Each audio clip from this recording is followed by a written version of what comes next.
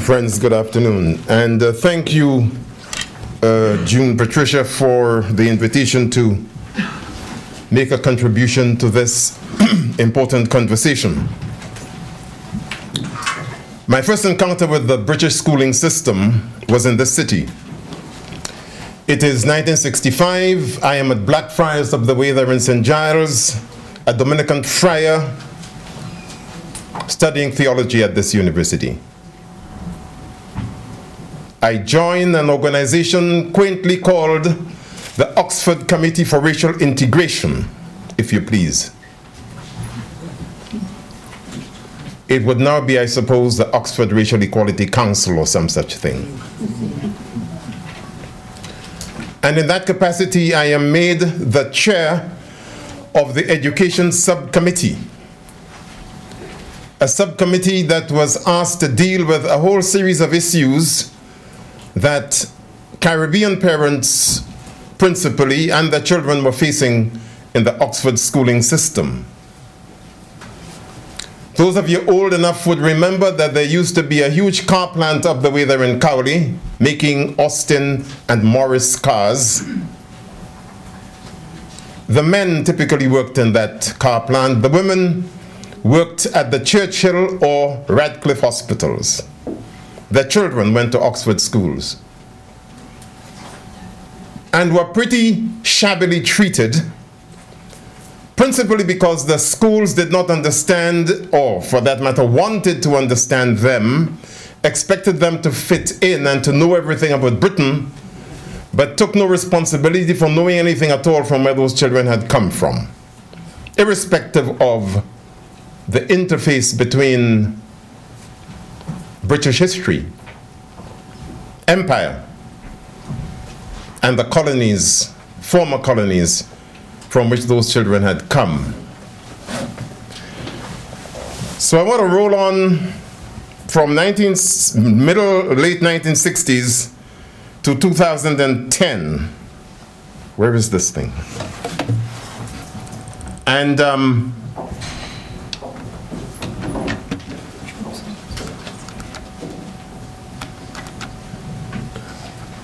okay, I'm going to talk about this briefly in the time that I have. And when I talk about generations betrayed, I'm not just talking about the generations of black children who've been here since the Second World War. I'm also talking particularly about white children who have been betrayed by a schooling system that failed to take account of the legacy of empire and what that meant in terms of its responsibility, particularly in relation to white working class children in Britain's industrial centers, within which many people from the Caribbean and elsewhere settled after the Second World War. And I want to begin with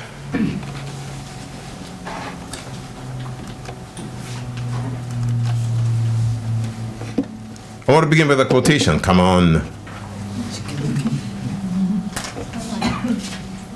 Okay. You're back to where you start. This is the quotation. Have a read.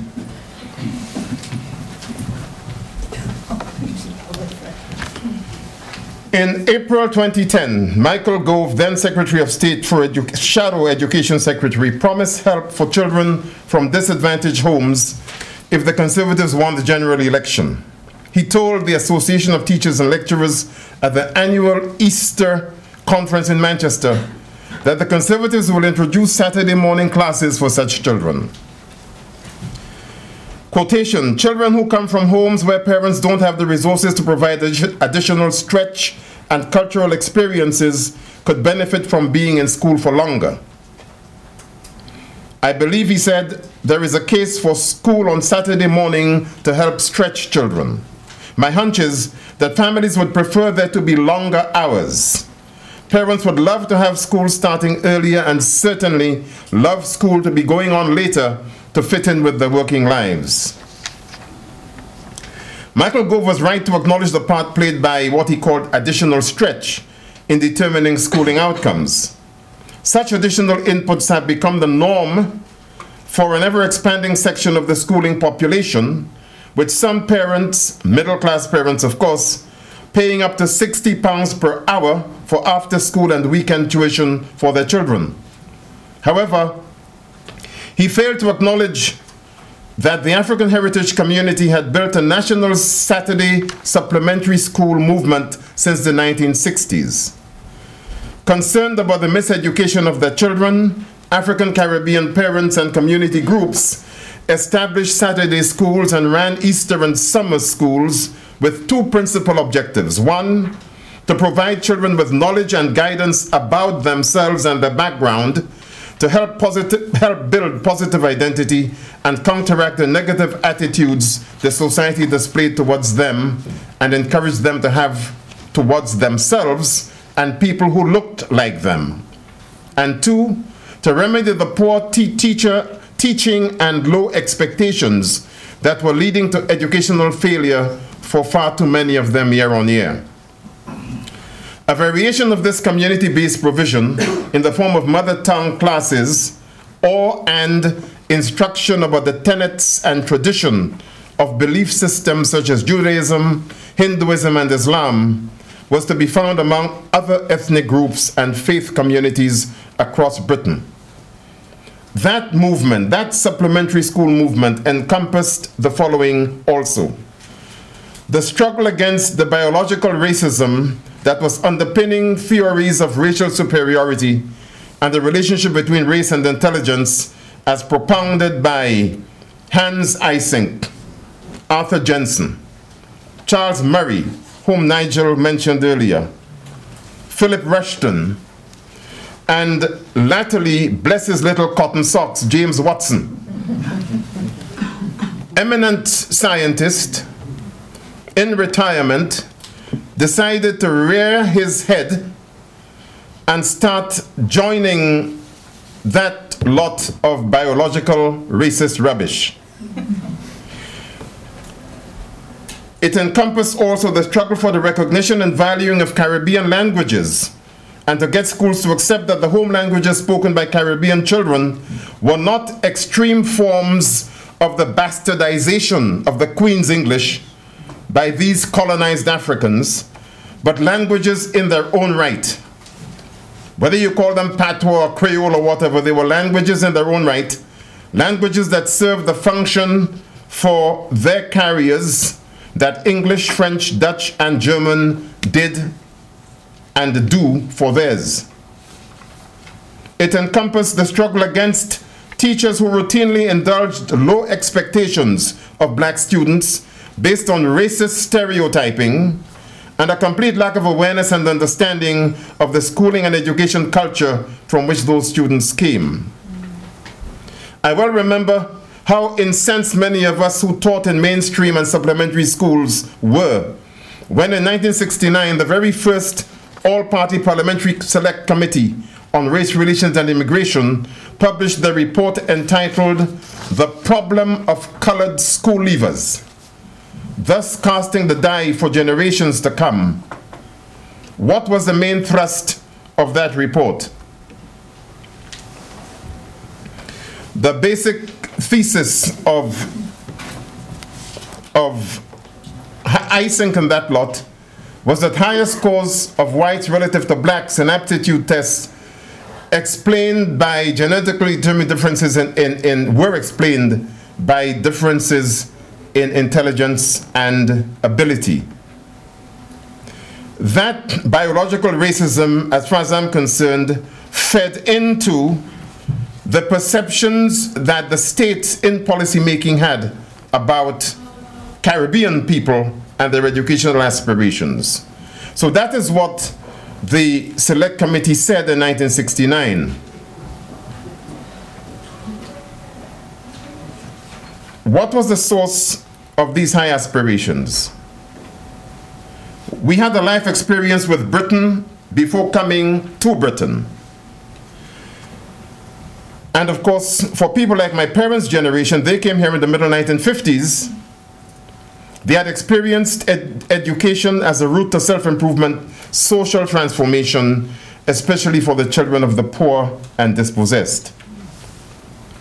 Interestingly, even if Caribbean parents did have unrealistic aspirations for their children, what that 1969 Select Committee report did not say was what such parents had a right to expect from the British schooling system, except to send scandalous numbers of their children to schools for the educationally subnormal.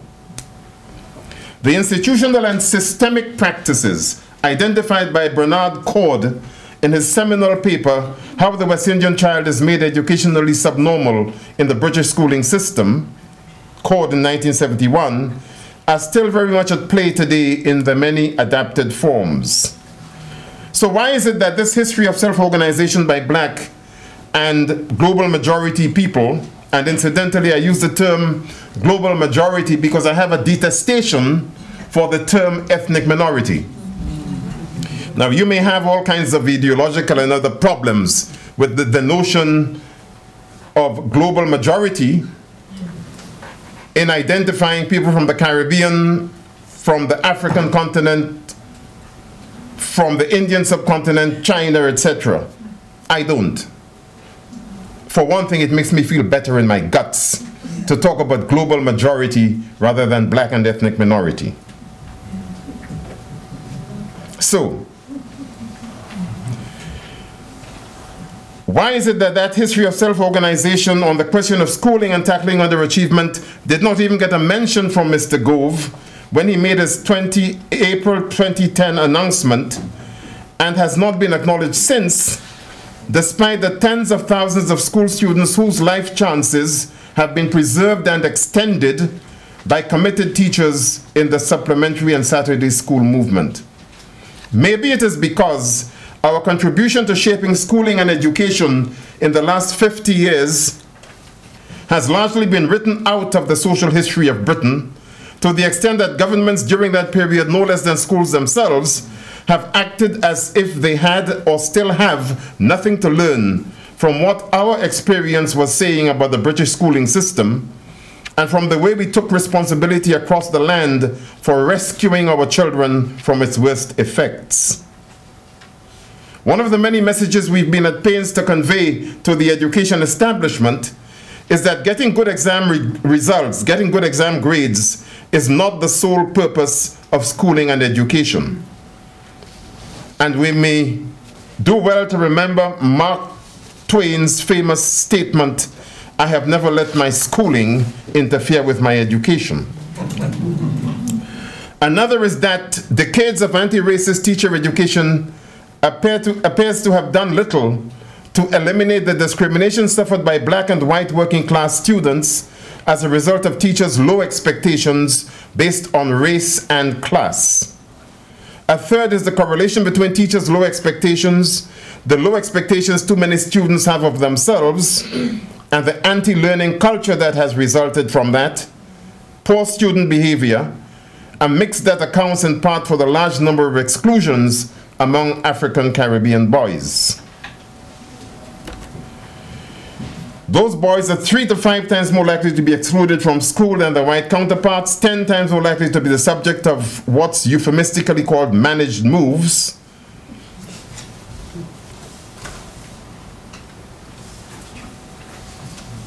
Roughly the same number of mixed African Caribbean boys, mixed African Caribbean and English white boys of that parentage are permanently excluded as black Caribbean boys from maintained schools.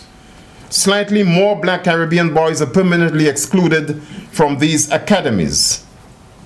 Many of those students are excluded for nothing more than attending school with their hair cut too short for the school's liking. Up and down the land, schools operate uniform policies which debar black children from cropping their hair short, because those schools do not allow white students to have short cropped hair, as in their view, that is a sign of allegiance to skinhead gangs. In order to demonstrate that they treat all children equally by treating them all the same, black children are equally prevented from coming to school with their hair cut short. I chair an organization called the Communities Empowerment Network. We've been operating for the last 13 years. We deal with just under 1,000 exclusion cases per year. And in the last week, I've been dealing with 3 exclusion cases where young, bright, well-presented black boys, just about to do their GCSEs, were sent home because they had their hair cropped as short as mine. Now, I don't know when last any school has seen gangs of skinheads doing anything to anybody. But they have this archaic, useless, stupid rule, and they're using it not just to harass white working class kids, but black kids as well. The trouble is that white parents are simply sitting down and accepting it. And when the likes of me and my organization get up and tell these schools that we take you to judicial review if you don't stop this nonsense, they decide that we're anti-establishment, and long may it be so. All right, I don't have much time, and I want to tell you a lot, but let me just go to this thing here. We have some very worrying statistics to do with young black people in the land. That's one of them. Take a look at this.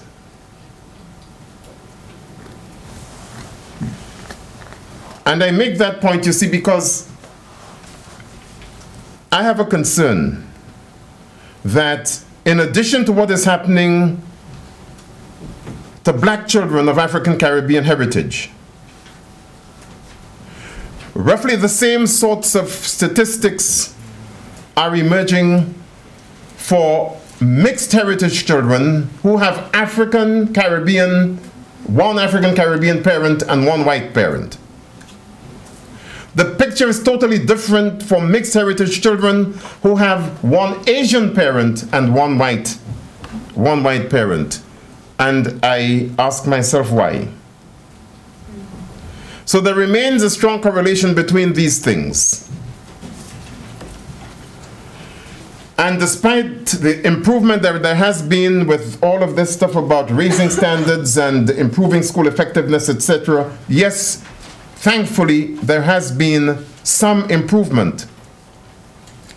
But that improvement doesn't register as far as the gap between the achievement of African Caribbean students and white students and other groups, not just white, Chinese, Indian, is concerned.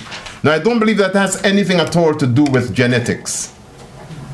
It's got nothing to do with the ability of certain races over others. But take a look at this. I've taken the figures from 2005 to 2008, just so that you see the pattern. So while there have been, as a result of these initiatives, the sort of improvement that you can see here, thank you, there is not any sign of that gap narrowing. This is the picture for girls. So these are the schooling outcomes for Africans in what I call the second diaspora, the diaspora from the Caribbean to these parts, 200 years after the abolition of the trade in enslaved Africans. The only other group in the schooling system doing worse than African Caribbean boys in particular are gypsies and travelers. And there are no reliable statistics for them because they're typically itinerant, and generally schools don't bother too much about tracking what's happening to them. So why am I concerned about this business of what's happening to mixed heritage kids? That's the reason. It's got serious implications for those patterns of oppression and discrimination that have been visited upon African Caribbean people in the first place, and now the children of those who hook up with white partners. And of course, that plays itself out in higher education. I've got lots of other slides on that, but there's no time. This is an interesting statistic. And for me, having studied all of this stuff over a number of years, this seems to me to be the biggest challenge that higher education has. And we can see it playing out already in terms of what happens to black graduates, and particularly those from those post-1992 universities. The bar is being placed higher and higher and higher in terms of their employability. And of course, this whole issue of students' fees and the rest of it in the last period is going to interfere with all of that as well. Before I come to this final slide, let me say this. Michael Gove, David Cameron, Theresa May could keep on imprisoning as many as they like. We already know that there is an overrepresentative number of African Caribbean males, particularly in the criminal justice system. And that's long before there was any concern or talk about gangs. I worked in Handsworth and Birmingham for the Runnymede Trust in 1968-69, started the first supplementary school in Birmingham while I was working there. And even then, we had serious issues to do with the way in which the police were criminalizing young black people.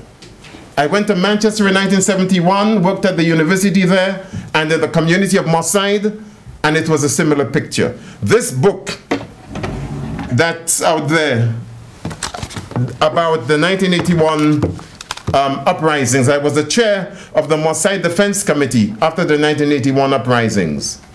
And this book is actually talking about the human rights abuses, the civil liberties abuses that took place before and after that summer of 1981. This book went to print a few hours before Mark Duggan was shot on the 4th of August, as synchronicity would have it, and came back from the printers while London was still burning. It deals with the way in which the state dealt with black young people before the summer of 1981 and since. And of course, it was no surprise to me, because I had said in the media and elsewhere that they could expect it. I didn't know it was going to happen so soon. So what we've got to be concerned about is the way in which the schooling system, particularly now organized around this neoliberal agenda, where you privatize everything, you suggest that there is no place for the state in guaranteeing the defense of the most vulnerable of citizens, and you simply allow the market to take its course. The only regret that I have, having been active in this struggle, as I said, since the middle 1960s, is that too many black parents themselves are buying into that agenda and adopting this attitude of I, me, and myself, and the devil take the hindmost, rather than acting collectively to teach this government some lessons and to do something about the way in which the schooling system continues to marginalize our children. I've been working with young people in Tottenham and Hackney and particularly Lambeth since August. And the one thing I've been trying to say to them, and thankfully there are many of them grouping themselves around that particular narrative, is that in the same way that they've managed to organize themselves using cyberspace and the media to do what they did on the streets, leading to over 2,000 of them adding to those in custody, they can think of how to use that same media in the self-organization so that the voices can be heard without having to burn the damn place down before somebody takes notice of them. And what I share with them in my sessions is this pledge that I had to make to myself in my secondary school, because a mixture of racism and class prejudice against me as a poor boy coming from the country in Grenada was likely to cause me to top myself if I didn't learn to fight off the bullies physically, batter some of them to leave me alone, and not let their privileged class position